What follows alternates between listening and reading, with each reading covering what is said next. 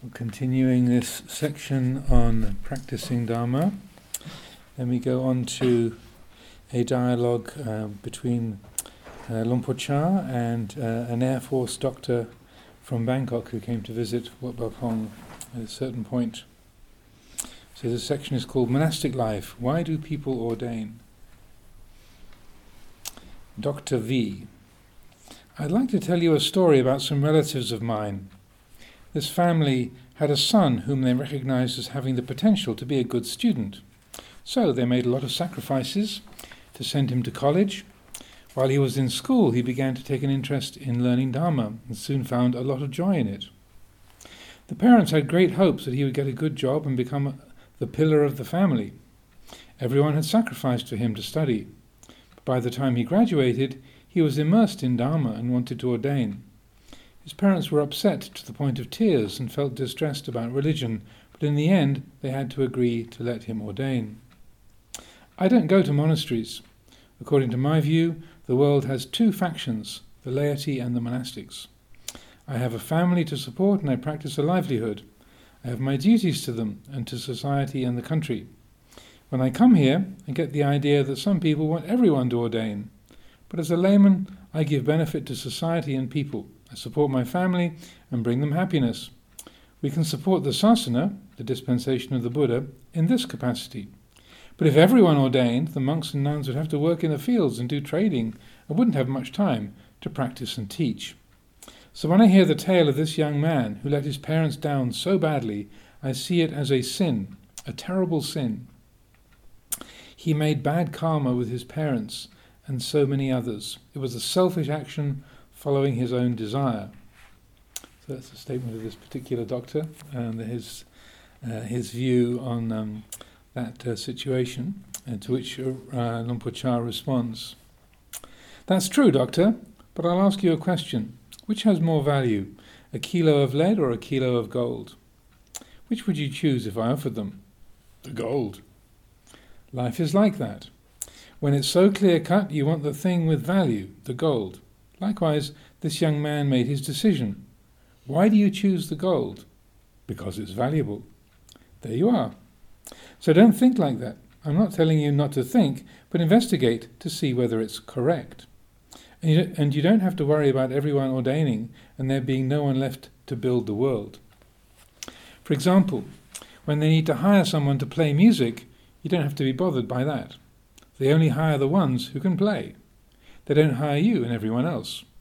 Not everyone is going to ordain, and it also won't happen that no one ordains. It just can't happen. Whoever has faith and wisdom will do it. There shouldn't be any sense of oppression. I used to think like this too. Killing animals is wrong. How about just eating chilies every day? But who can do that? Who can pound the chilies every day for us to eat? We can't make these sweeping judgments. The intention in ordaining is not to destroy our parents or our family lineage. We see that our family is still sunk in suffering, but others might see it differently, like the gold and the lead. One who decides to ordain for life sees the world as lead, just as you chose the gold. We don't want the world, our family and the rest, to be destroyed, but it's difficult to find people who can understand this. There is a palm and back of the hand, but your view is one-sided. When people ordain with pure intention, they suffer too, because they see things according to Dharma. You can call it bad karma, but then the Buddha really made a lot of bad karma in that case. In the end, the intention is not selfish. It is to be able to teach the family to live in the light. Right now, in our monastery, there's a monk who studied abroad and then decided to ordain for life. His father was upset at first, but now he comes here and doesn't want the son to leave. At first, we don't see any value to monastic life. But with some wisdom, we see that it really has value. Oh, don't worry, there are not so many who want to ordain. There are plenty who want to stay in the world. Don't think the world will empty out. When someone ordains, they cease doing evil and work to help people understand and live in happiness and coolness, practice right livelihood and live harmoniously, help each other, live without harming or exploiting. Not everyone will ordain. Don't think about it. Not everyone will be alike. The world isn't like that. If it weren't this way, it wouldn't be the world. So this is a not uncommon situation, or kind of exchange. I've been had these conversations myself as well. I remember one family coming here a number of years ago, and they were quite upset and distressed. It wasn't their own child, but they were saying the son of close friends of theirs who was doing come to this country and was doing a master's degree and wanted to become a monk, and they felt it was a real disaster and it was a kind of total waste of a life. And I said, after a while they were kind of going on like this, I said, "You do realise I'm a monk?" And so, to me, an intelligent, good-hearted person who wants to become a monk, I think, do you expect me to say that's not a good idea? And they were kind of looked really blank, like, huh? No, you should be agreeing with us. And really, it was really quite weird. It's like, I said, look, I'm a monk. I too have a university degree. I went into the monastery when I was 21 years old. Do you think it was a mistake for me to be a monk? So anyway, they said, no, but it's for other people. This young person, it's a bad thing. I said, why is bad? Why is it bad for him? He's 27 years old. He's doing a master's degree. He's got a lot of faith, commitment. Do you want the Sangha to be made up of people who couldn't find another job, or who are kind of shoved in when they're young orphan boys, or women who couldn't find a husband or got kicked out by an unfriendly and unwelcoming, unhelpful husband? That is the Sangha just for social failures? And they were kind of going, they're trying not to nod their heads, like that's where we expect. Yeah, that's where monks come from, is the orphanages, and they're kind of like, okay, this is going to take a while. But it was really quite interesting that they said, no, you don't understand. No, he's really successful and intelligent, therefore he shouldn't be a monk. I said, so you'd like the Sangha to be made up of people who are not intelligent and who can't succeed at anything else? And it's like there was just some sort of connection wasn't getting made. And I said, to me, if you really want a healthy society, obviously I'm somewhat biased, but the best and the monastery is for the best and the brightest, rather than the people who can't survive anywhere else. And there was this, no, but not him, no, but it's a mistake for this person. So I felt quite sympathetic with this young man who I hadn't met, but also I was trying to respect their genuine distress, but it was something that somehow they just hadn't considered. And that say, don't you think it's, if the Sangha doesn't have people who are personally motivated, who are intelligent, who are, have a lot of mental resources and motivation, how can you see that that's going to be something that's harmful to the country or harmful to the religion? It's going to be a boost to the whole religion, isn't it? And there was just something that wasn't. Yeah, but that's got for not this family, not this person. It's somewhere else, somebody else. So just using that as an example, so I could empathise a lot reading this dialogue with Luang Por Chah and this fellow. When many years ago, when someone was a young person had come to visit Chithurst in the early days of Chithurst Monastery, and was a very rationally minded young English student, and was again had this impression that there was the assumption that the monks and nuns who lived at Chithurst assumed everybody should become a monk or a nun. That was the wish or the aim or the assumption that everybody should do that. And he was talking to Ajahn Viradhammo and saying, if everyone became a monk or a nun, who would run who would do all the farming? Who would look after the hospitals? Who would be the nurses and doctors? And how if everyone became a monastic, then how will the world function? And then Ajahn Viradhammo used this Latvian expression. He said, yes, and if my grandmother had wheels, she'd be a bus. Which the person, what? Yeah, if my grandmother had wheels, she'd be a bus. If everyone in the world wanted to become a Buddhist monk or nun, there wouldn't be anyone to grow the crops. But yeah, it's just as likely as my grandmother sprouting wheels. It's like it's just never going to happen. That's the kind of everyone will be interested in Buddhism, and the most coarse, selfish, and aggressive person on the planet would still want to become a Buddhist monastic. That would be it's just never, statistically, it's just never ever going to happen. And the people who had, that would be the motivation for everybody. So Ajahn Chah says that 3 or 4 times just in this one expression. Like, if you look at the world, it's just not gonna be that way. It's just like that's the way the natural order works. Just if you look at, say, the birds, say, looking for grubs, or even the bird feeders. The birds.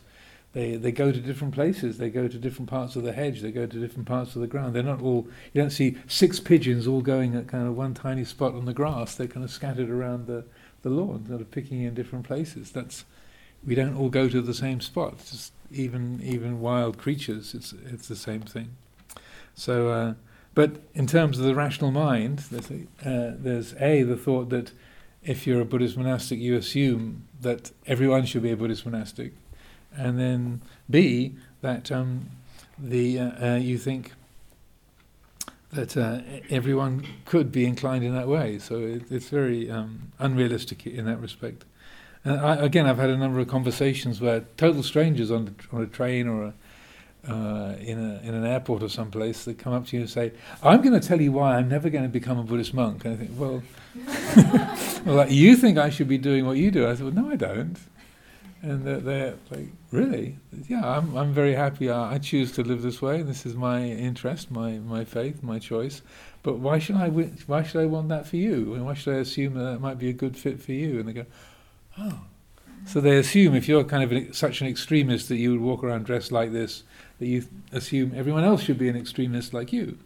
And so those are quite sweet conversations usually when you say, no, whatever faith you have, great, sadhu, I'm happy for that. Why should I wish you to be a Buddhist like me? It's like that's not something I'm interested in. And so that can open things up for the person. Like, oh, really?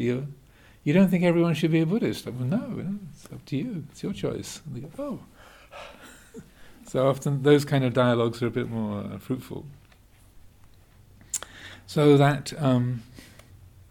It's you understand that people have sincere concerns, and that they have a particular point of view. But it's also, I feel, it's good to consider the Buddha's own sort of dynamic of his life. That when he was growing up, there was this prediction either he would become a great spiritual leader or a great secular leader, a quote unquote world monarch or world emperor. And that he quite deliberately chose the spiritual life to the dismay of his father, King Suddhodana, and but he saw that's what would be the best use of his life, the most that which is of greatest benefit. And the other sort of monarchs who came and went in northern India 2,500 years ago, a lot of the kind of local leaders, their names have long been forgotten and disappeared, but because the Buddha did choose the spiritual life and put his energy and effort into that, then we are here. 2,500 years later, we have places like Amravati, and the Buddha's teaching is still benefiting the world in a very great and direct way. But it's also interesting that in the commentaries and later accounts, King Suddhodana becomes a disciple of the Buddha, and even some recensions of the Buddha's life story, that King Suddhodana becomes an arahant before he passes away. But in the Pali Canon itself, there isn't a single place where you find King Suddhodana saying, "I take refuge in you," or delighting in any Dhamma teaching that the Buddha gives. There's never that. It is wonderful. It is marvelous. King Suddhodana never says that. He never takes refuge with his son. He never expresses faith in his teachings. And so the kind of later accounts had him as a stream enterer, or even becoming an arahant, or at least having faith. But I feel that the canon is much more accurate, and it's like, even though his son is a fully enlightened Buddha, it's like, don't agree. So he should have become a king. What's going to happen to the Sakyans with him doing this? Which is poignant. It's like that. Even with that great spiritual qualities emerging in his own child, something at least as I read it, something in King Suddhodana couldn't really take that, and was still feeling like this doctor, like, it's a waste, or he could really be doing the family a lot of good, and that view is lodged in place, and so that I feel it's a poignant kind of dynamic, but I think that's what we have there with the Buddha and King Suddhodana.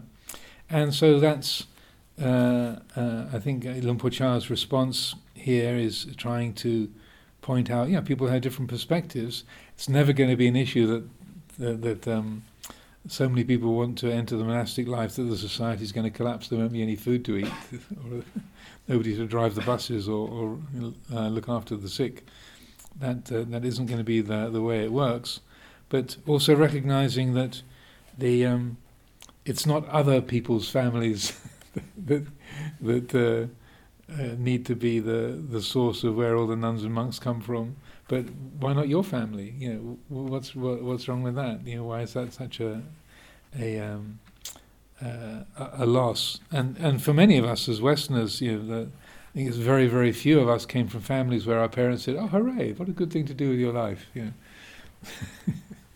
Took me about 15 years of being in the robes before I got any kind of a sort of supportive or mildly approving gestures from my parents. I wasn't looking for it, but and I didn't enter into monastic life in order to upset them. But it took a long time for that sense of seeing some value in what I was doing, and some kind of empathy with this motivation. So it's an ancient dynamic, and I feel Luang Por Chah is doing his best to explain things to the fellow here. But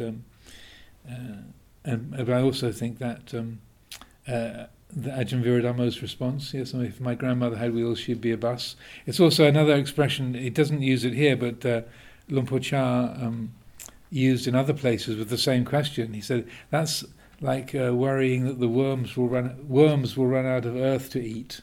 Like no matter how much earth the worms eat, there'll always be more earth for the earthworms to eat. So don't worry that the worms will run out of earth. There'll always be enough. So, any thoughts, questions, reflections? Yes. I have this in Thai, so I listened to it, and I remember that the guy also had a very good point. The doctor, he said, but he could have worked for a few years. That's the next next passage, yeah. All right. Yeah. But it doesn't really hold much water to me. Anyway, we'll get onto that in a moment. But it's rather like saying, I don't want to die yet. In a little while, not yet. But that's in the next section. Yes. I just had this thought that all the examples you gave were brushing a bit against the grain of proselytizing. Yeah, which is not part of the tradition at all, part of the school, and connects as well to. It was a discovery, for instance, for me about the Brahmacharya request, which is, if there is no request, there is no Dharma at all. And which I connect with this thing about not proselyting. So the person who comes to you and say, aren't you just someone who would wish everyone to a monastic? I'm going to tell you why I don't want to be a monk. I don't know, I just put this in the overarching capsule of. I think that's exactly it, that they assume that you're a missionary. Exactly. And they're rather like missionary types from other religions, that you're trying to persuade, or you're keen to persuade everyone to think like you do and to act like you do. And so it's a sort of a blessing to be able to offer that. Say, no, I'm very happy for you to be a Christian or a Hindu or a Muslim or whatever. Sometimes, the taxi drivers will give you a lecture on Vedanta or the Quran or. You don't have a guru. That's not good. You have to find one. Well, even when you're a Buddhist monastic, getting into a taxi, sometimes they feel compelled to give you some instruction on the New Testament. Yeah. Okay, I don't think I'm going to change my religion on this car ride, but people are very sincere.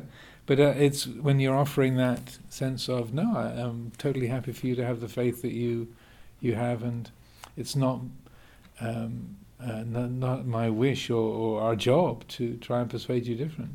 It was very interesting at a conference with the Dalai Lama with a number of Western Dharma teachers in Dharamsala about 30 years ago, early 90s, and they were trying to draw up a list of principles for Dharma teachers around the world, and sort of number one, and so this was going on while the conference was happening, and so and it was, I think, Stephen Batchelor and Jack Cornfield were sort of putting the various different sort of suggestions and putting the wording together, and so on the fourth or fifth day of this conference, and they gave this draft to His Holiness, and I think it was Stephen Batchelor reading it out, and so he said, our first duty as Buddhist teachers is to spread the teaching of the Buddha in the world. And the Dalai Lama stopped and said, no, that's totally wrong. That's totally wrong. How can you say that? I was like halfway through point number one. It's like, no, you guys have got it completely wrong. So everyone was there's about 25 or 30 people gathered there. So it was like, okay, so he said, no, our first duty is to encourage human kindness.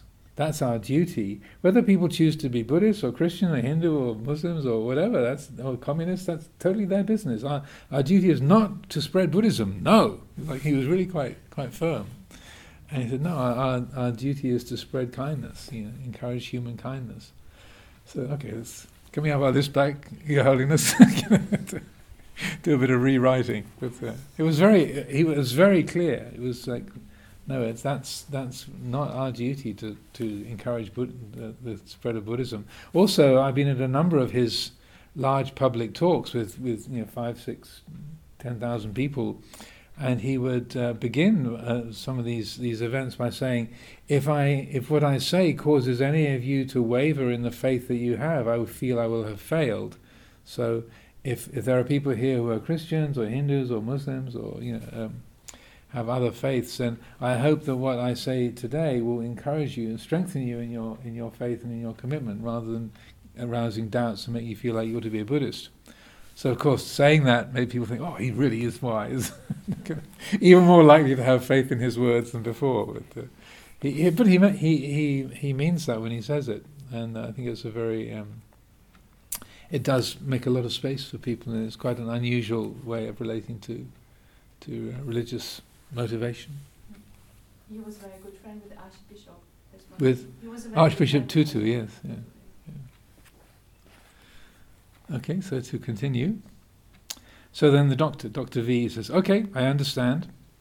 On the subject of making merits, I have this question.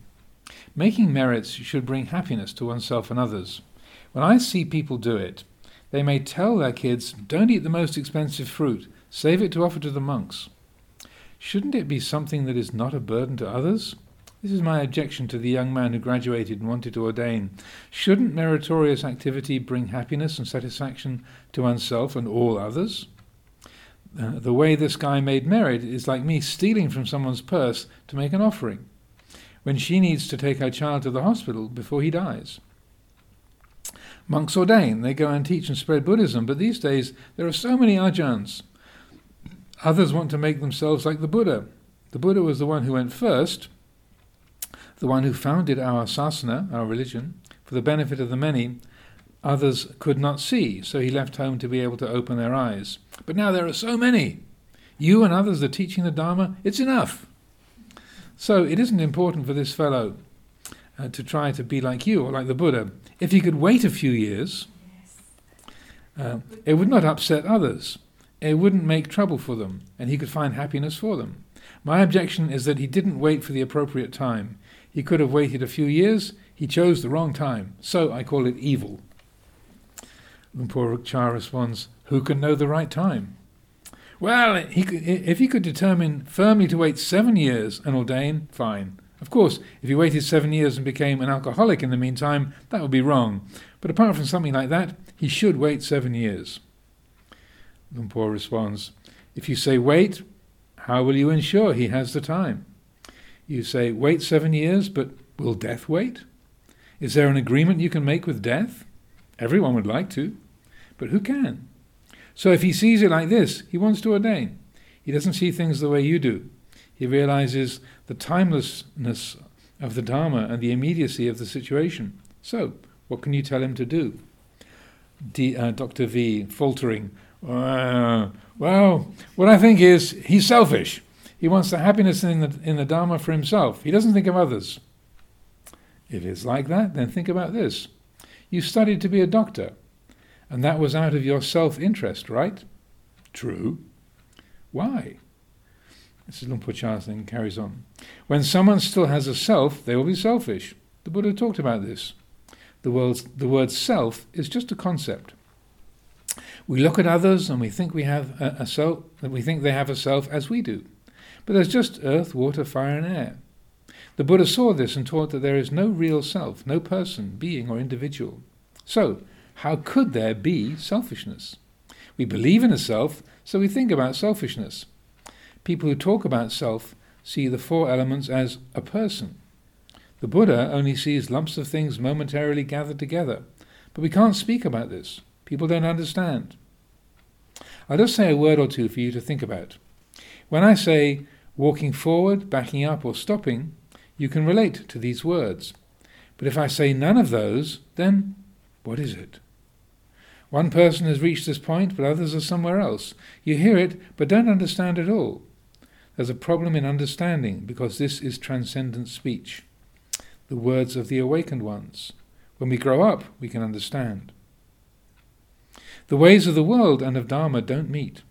We have to talk about going forward, and for such ordinary people, we have to talk about going forward and such for ordinary people, but that isn't the whole story.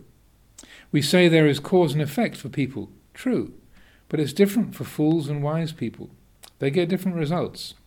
The Buddha said, I'm above cause and effect, beyond birth and death. Once you were a child, when you saw a balloon, you got excited and wanted to play, but if you see a balloon now, do you want to play? No. Why not? Because it has no purpose. You grew up, right? When you were a child, you saw a balloon as a very valuable thing. You had so much fun. Then it broke, and maybe you cried. But now it's different. If someone says, Doctor, do you want to play with balloons? You're not interested. But still, children will argue with you. They'll say, of course, it's valuable to play with balloons. So, who is right? Who will win the argument? The kids are right from their side, the adult is right from their side. Asking these questions is very good. Let's hear more and get down to it. So Luang Por was obviously enjoying the dialogue and the kind of probing quality of these questions. So there are a few more things in there, so that it reminded me very much of Luang Por's example in the previous talk of saying someone, when they get sick, then they're asking for more time. I don't want to die yet, not yet, this isn't the right time, I need more time. And then when they recover, they stop thinking about it. Then when they get sick again, then they say, oh no, not yet, I can't die yet. So and my experience of that sort of situation where someone says, oh, wait 7 years, then the 7 years go by and they say, oh no, not yet. It's still not the right time.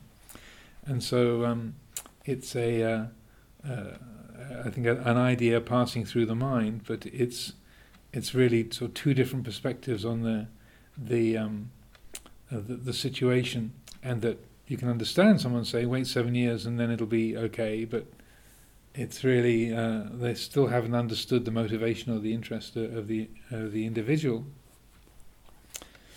And then when he says about this walking forward, backing up or stopping, this was something that in the latter years of Luang Por Chah's teaching he would use quite often as a metaphor of, if you can't go forward, you can't go back, and you can't stand still, where can you go? And he would often just, when people came to visit, he would just ask them that out of the blue as a question. Yeah. And then in his the very last message he sent to Luang Por Sumedho in 1981, he sent a letter from Tamsang Pet to Luang Por Sumedho at Chithurst, and I was there when Luang Por received it, and the message from Luang Por Chah was that whenever you have feelings of love or hate for anything whatsoever, these will be your aids and partners in building Bharami.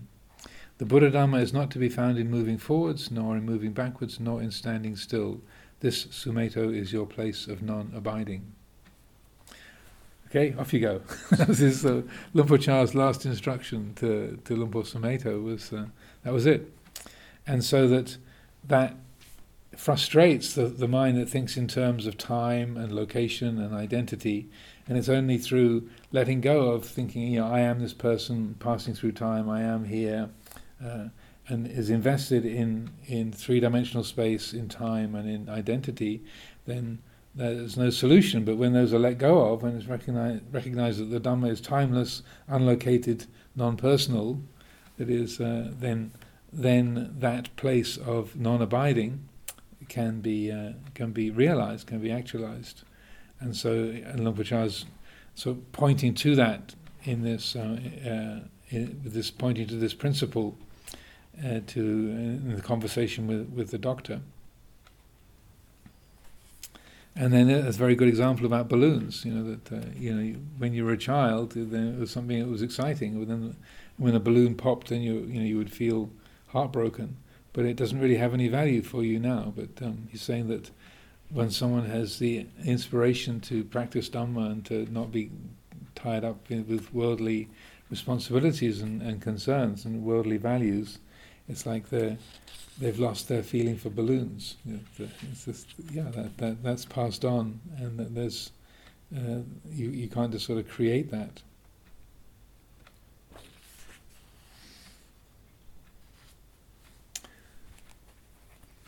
So, any questions, thoughts, further reflection? Yes. Actually, in Thai, there's a little bit more of story, because the boy has family that's so poor, and they save all the money to send him. He's the only one who graduated in college, so they have much hope that he would live up. I mean, the story was so touched me, and then the fact that he could work for a few years to just a few years, so have some money, say, and his family could be a little bit off. I felt that the guy made a point here, but the Ajahn Luang Por answered really brilliant in that he hit in the urgency of death. Mm-hmm. It's like death can happen at any time, and so therefore you have to do it now. And even the doctor recognizes that, well, if he became an alcoholic in those 7 years, then that wouldn't be good. It's like, because you don't know how things are going to work out, and so that. Brilliant. Both of them are nice, but Luang Por, of course, Luang Por Chah, of course. Yes. So there's very reasonable concerns in you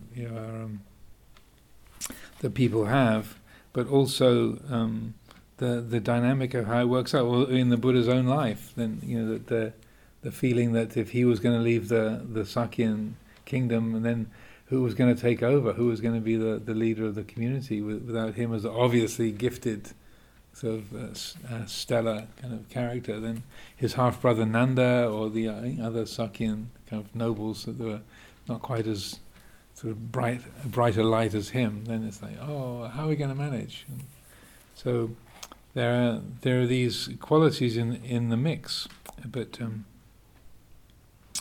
and so that it's one of the things that I feel is when people come and say express an interest in ordination or in spiritual training, it really has to come from the individual themselves, and that if they've been persuaded in either by other monks or nuns or they are kind of just running away from something, then it's not gonna be a very good fit. It's not going to work out. The motivation is not is unclear or is confused with trying to get away from some particular social situation. So, but it's much rarer in the West. Almost always in the West, people's motivation is very, very very much their own wish. They're not being persuaded in by anybody else. One of the curious things that happens in Thailand, much more for men than for women, is that culturally, I don't know if it's still the case now, but it was the case that in order to be marriageable, a man had to have been in the monastery for a certain amount of time. And so if a young couple said they wanted to get married, the parents of the woman would ask, "Has he been a monk yet?" And so sometimes people would go into the monastery as a sort of doing their duty, and it used to be a year or 3 months, and nowadays it's down to a fortnight or a day or a week or a day even. Literally, down to I've heard of a day. But then what can happen is that then doing their duty of coming into the monastery, then they want to stay and they don't want to carry on with the marriage, and so that has its own dynamic. But that I haven't lived in Thailand for a long, long time, so I'm not so familiar. That used to happen once in a while back in the day. Now also, Yeah. maybe 7 days or a day, but still consider very good to have. But if people want to not leave the monastery again, does that happen from time to time? Not happen much. There's a few Thai monks in the Wat Pah Pong community who they were persuaded into the monastery to do their duty, and then they did get the flavor of monastic life, and then didn't want to leave, and then the family really upset. Like, no, you've got to leave. And it's like, well, you wanted me to be here, and so you pushed me into this, and I'm very happy here. Thank you very much. So there's a few of the ajahns that had to do some fierce negotiation with the family. Too. I think his parents asked him to all that. He was thinking about, getting married too. It's very interesting story. Yeah. Yes. I think Ajahn, one of them, I don't know if it's Wat Pah Pong or anywhere, but it's in Thailand, it's in Isan, and he got into the temple and decided to stay, but his girlfriend kept coming to do the arms round. So he was reading this story, I don't remember where. Yes. And then every time he would go for arms round, she would be there. Yeah, that does happen, It wasn't making that easy for him. Yeah. I don't know where I read it, but it was quite nice. Many stories among like top monk Lung Pudun, all they will met their own partner in many lifetimes, and they will like fall in love immediately, and they will like have to run away at night. Immediately that night or the previous night or the next night, secretly left the monastery. Yeah, well, that happened to Ajahn Chah when he was on Tudong with. He was down staying in Chonburi or Chantaburi in the central provinces, and he was camped out in this forest, and he would go into the village of Armstrong every day, and then there was a young woman who was a widow. Her husband had died. She had a couple of young children, and she would come and ask him questions and give her advice. And then he was doing walking meditation. In the evening, he realized, I just spent the last 2 hours thinking about that young woman. And then he kind of went and shook the Anagarika, the Pakao was with him. It was about 11 o'clock at night. Said, "We're going." So pack your stuff. We're going. So it's the middle of the night. Get your stuff. And then he was started walking in the middle of the night, and they left the province. Actually, Lung Pu has a few, not only one, a few incidents. Very interesting. There's one woman had to seduce him. I think it's in Ubon Bani. Probably, yeah. Very interesting. Yes. I I do a lot, actually, very juicy. Yes. So it's a kind of ancient dynamic, leaving the household life and finding that the kind of following through on that aspiration, and that also trying to get people to understand you. Like again, going back to my own family, trying to get my parents and my sisters to understand what it was I was doing and why I was doing it. Explaining doesn't help. Trying to kind of explain yourself, the kind of rational mind spelling it out. It's not a rational thing. The objections or the upset, even though it can be kind of expressed in a rational argument like this doctor. It took me a while to realize, but my rational explanations of why it was a good thing to do just ran into a brick wall with my family. It's like, no, it's bad and it's wrong. However you explain it, it's bad and it's wrong because it's what's taken you away from the family and from our hopes and expectations. So whatever the reasons are, they're wrong. It took me a couple of years to get a sense for that. It's like, okay, it's not a matter of finding the right argument or the right kind of logic to explain. It's not a reasonable thing. It's not a rational thing. So then I just stopped trying to explain Buddhism, and I just practiced. I just decided to be a good Buddhist instead. So, but I'll stop trying to put it into words, and I'll just help out with the washing up, and be useful if I'm visiting them. Being useful around the house and such like, and just practice non-contention. And just let things have their own effect over time. So, took a while, but interestingly enough, it was I think it was my father who I'd written off as being much less spiritual than my mother. But so right at the end of his life, in the last couple of years of his life, he seemed to have a much stronger sense of what I was doing and why I was doing it, and it was really the presence of the heavenly messengers. A lot of his friends. He was in the dog breeding world, judging dog shows, which is a very boozy, smoky world. So when he got into his mid-70s, over 70 and mid-70s, all around him, his friends were dying of lung cancer and heart disease and cirrhosis of the liver and kidney failure, and just he said it was quite poignant. He said it's like being in the Battle of Passchendaele. All his friends are just kind of dropping all around him, his peers, and that the messengers really got through. It's like I was really surprised, he was able to really reflect on his life and his value system, and even saying things like, "It's just dogs, really. I mean, it doesn't matter that much." His whole career had been around dogs and dog breeding, and for him to be able to say, it's only dogs, it really doesn't matter that much in the greater scheme of things. I'm amazed and delighted.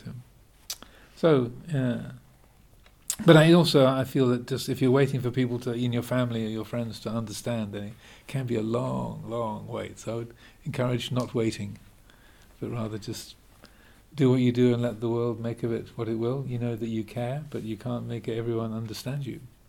It's the conclusion I've come to. Any questions, thoughts? Yes.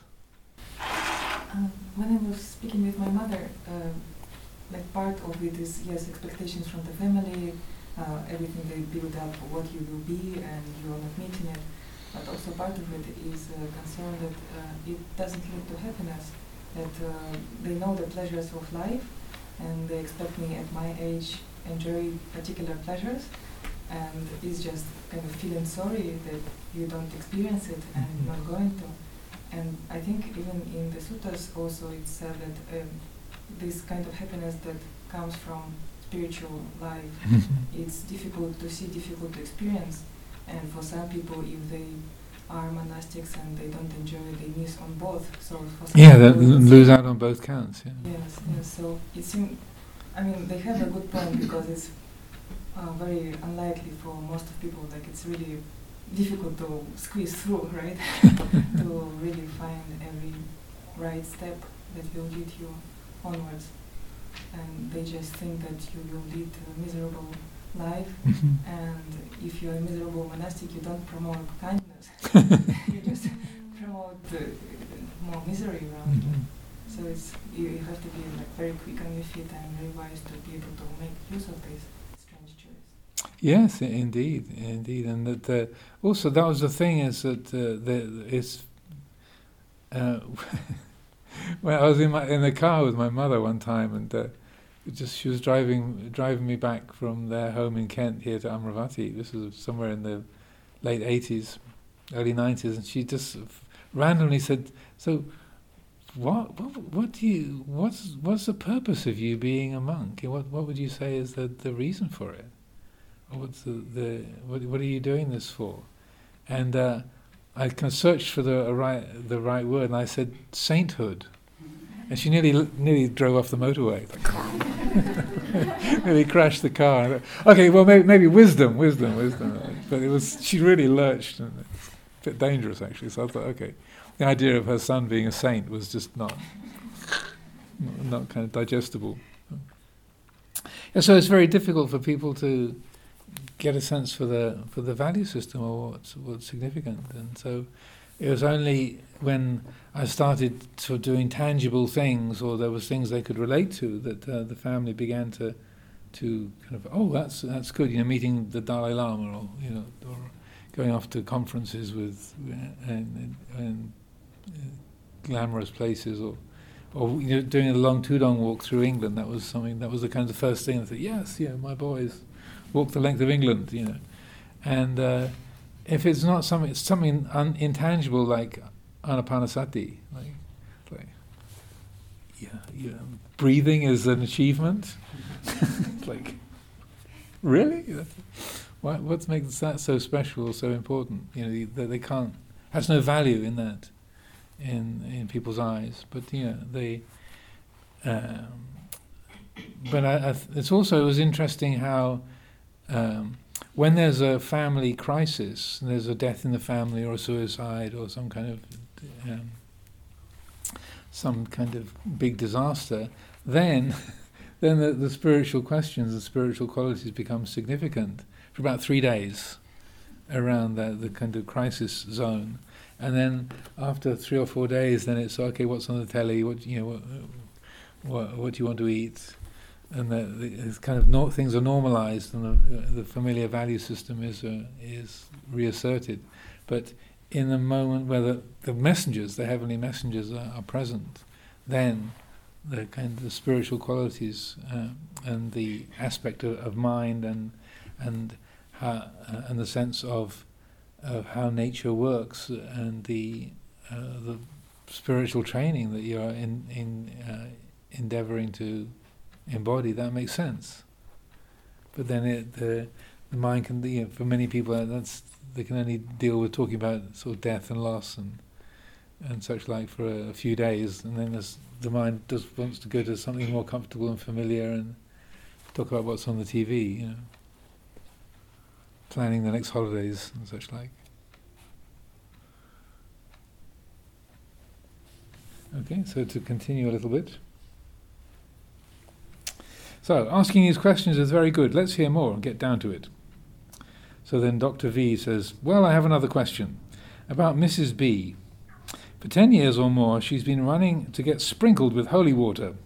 Wherever it's happening, she wants to go. She always invites me, but I refuse. I say, I don't make bad karma, I work hard to help others, and that is one kind of skillful activity that I do with good intention. If there's some mistake or misunderstanding, something inappropriate, I still did not have bad intention to cause harm to anyone, so I believe there's no bad karma. I believe that any religion, whatever it is, teaches people to have loving kindness, to do good, to help the world and be pure. If we act with selfishness, then we're finished.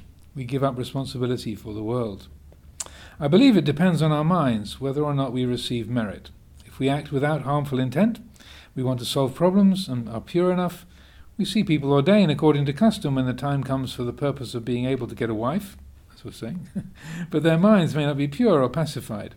They have anxiety and concerns or some burden from being in the robes, so there is really no benefit. If people will ordain and create wholesome karma, it depends on their minds, like with putting food in the monks' alms bowls. I feel lazy about it. My wife always goes out to do it in the mornings, but I don't.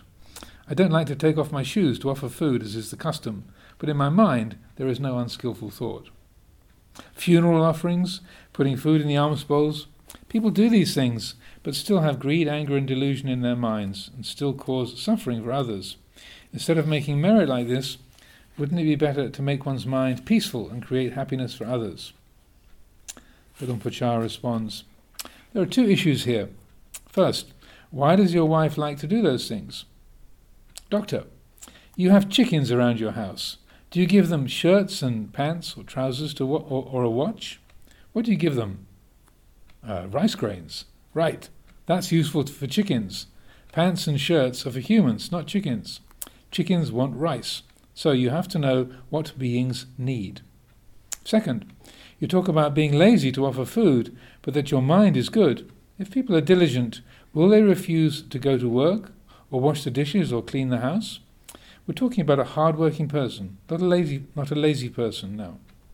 The doctor responds, no need to answer that one. Right. So Lumpur responds, so we're talking about someone with faith. Your words are reasonable, but they go too far. You should know the middle, otherwise you exceed the cause and get no result. People with faith want to offer food, perform puja, chanting, and do other activities. They should do it with wisdom, not foolishness, of course. Anyhow, talking about you as a very hard-working person concerning the things that you do are important.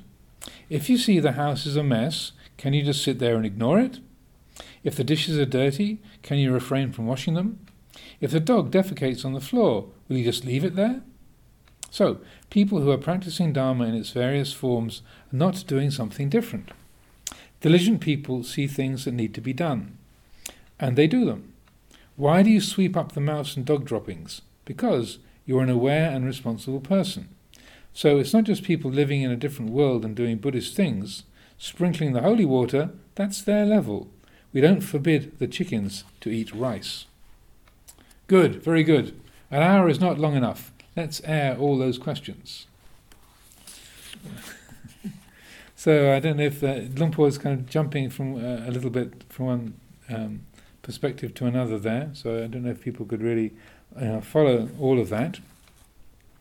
But the doctor is saying he can't really empathise with his wife going out to offer food and getting sprinkled with holy water. It's not something he can relate to, and has this sense of I sort of do my job and I see that's something that's benefiting the world. But Lumpur Cha's example of saying, well, for the chickens appreciate rice. They having trousers and shirts and a wristwatch doesn't mean anything. It's not useful, not valuable for a chicken, but the rice is.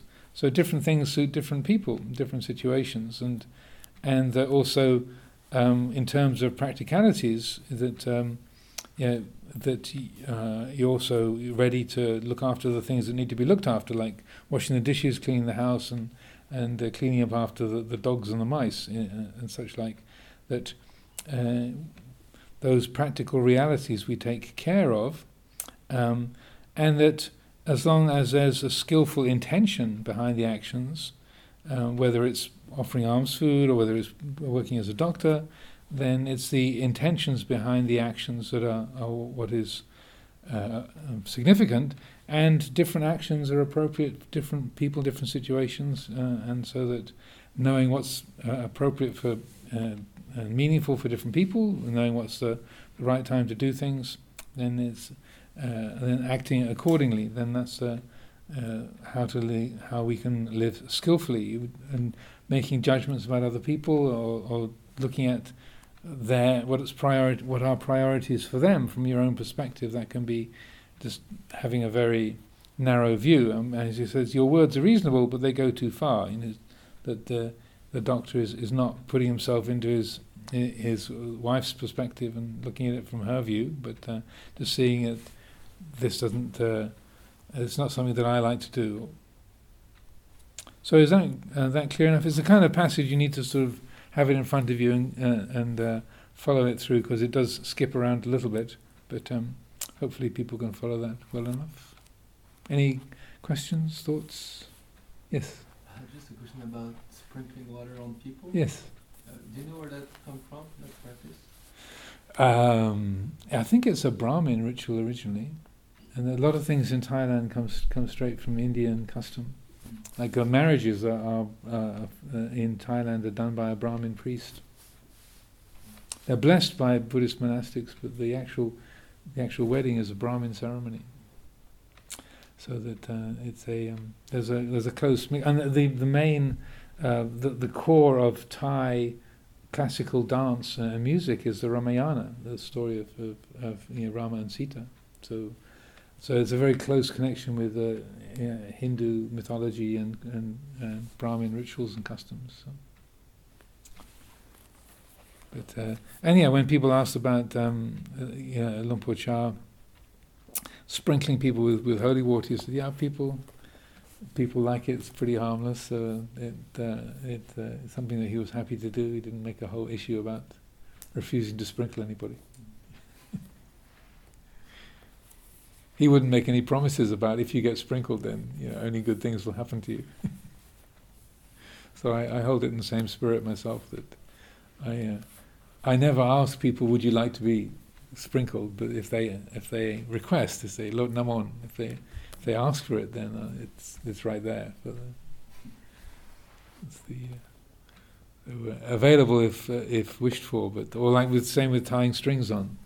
That people request that, then.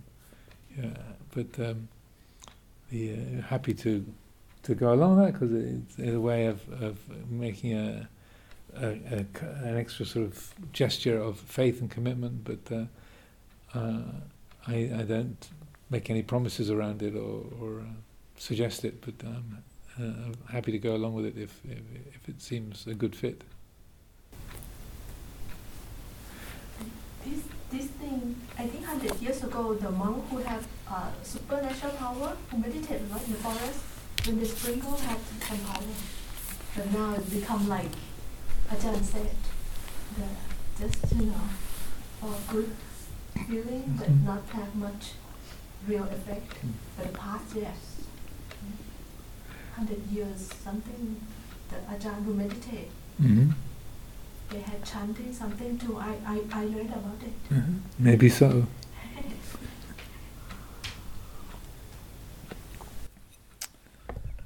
Okay, so let's leave it there for today.